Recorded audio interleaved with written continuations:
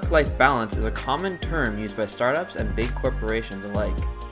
Employers use it to show potential hires that they are the progressive, modern, forward-thinking type of business you'd want to be a part of. You know, the ones that are totally cool with you ditching the 9-to-5 grind. Potential candidates use the term to show they're not interested in working for the overbearing, punch-in, punch-out, old-fashioned companies of yesteryear. Especially those dang millennials who demand freedom and individual accountability. The problem is, the definition of a good work-life balance varies widely depending on who you talk to. For instance, I recently came across an article written by the CEO of a small startup. In it, he detailed how he had his entire company fly down to Costa Rica to work and live with each other for an entire month. They ate together, they worked together, they slept together, they worked together, they adventured together, they worked some more together.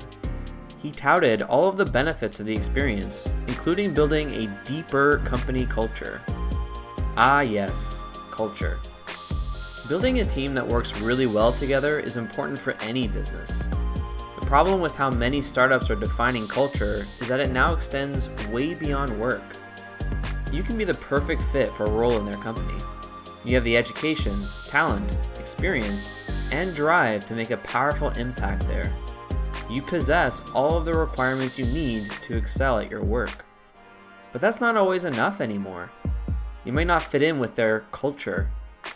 It's like high school all over again. It used to be simple. Your work life and personal life were kept separate and independent of each other. What you did outside of your job was really none of your employer's business, so long as it wasn't illegal. Today, it's common for people to be fired from their jobs for posting something stupid on social media. Life and work are mixing together, and it can be an ugly combination.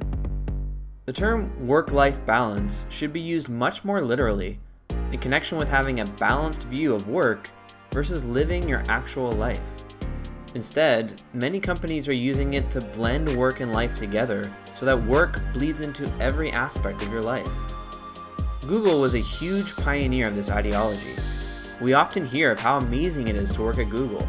The free food, booze, massages, napping pods, vacations, haircuts, transportation, and on and on.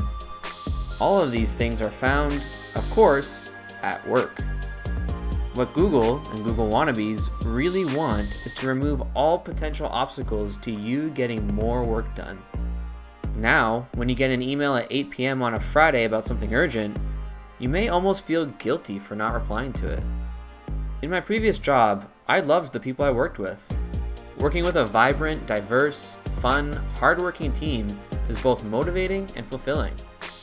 And I didn't have to live with them in another country for a month to accomplish this. I believe it's important to establish and maintain barriers between work and life. You can build a company culture without sacrificing this. Let's be honest, would any of us be working at all if we didn't have to? We would all be spending our time doing things we enjoy. So why attempt to mix the two together? Living with someone, as this startup CEO had his team do, is entirely different from working with them. I have had many roommates in my life. Many have been great. Some have made me want to gouge my eyes out. And the thing is, I believe I could have easily gotten along with those ones as well, if it weren't for the fact that I lived with them. What happens when people start to judge their coworkers' work based on how much they kept them up the previous night from their relentless snoring, or the fact that they leave dirty dishes around for 2 days before washing them, or how they always use up the hot water in the morning with their long showers? It sounds ridiculous, but you would learn a lot about your coworkers after living with them for a month. Likely more than you'd like. Now, most companies aren't going to do something as extreme as bunking their team together in an Airbnb in a foreign country for a month. But with the many positive reactions that came from that article, there seems to be a troubling movement happening here. Will people who aren't interested in engaging in fun activities outside of work be excluded from employment opportunities? Will employees who want to keep their work and personal lives separate be ostracized?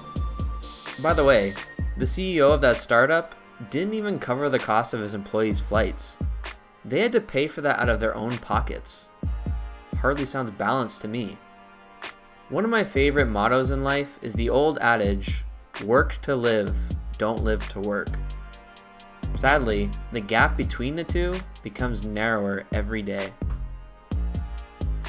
Thank you so much for listening, you guys. If you're enjoying the podcast, please help me out and leave a quick rating or review on iTunes or wherever you're listening to this.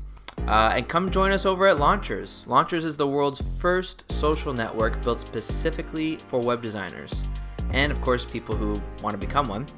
And more specifically, people who want to build their own web design business and design their ideal lifestyle. You'll learn how to build a web design business directly from the people who have successfully done it themselves. You'll connect with people in your niche, people who share the same skills, interests, and struggles as you, and you'll gain instant access to a powerful network of knowledge, insight, and boundless motivation. So the link for Launchers is rapidweblaunch.com/launchers. That's rapidweblaunch.com/launchers. Have a great week.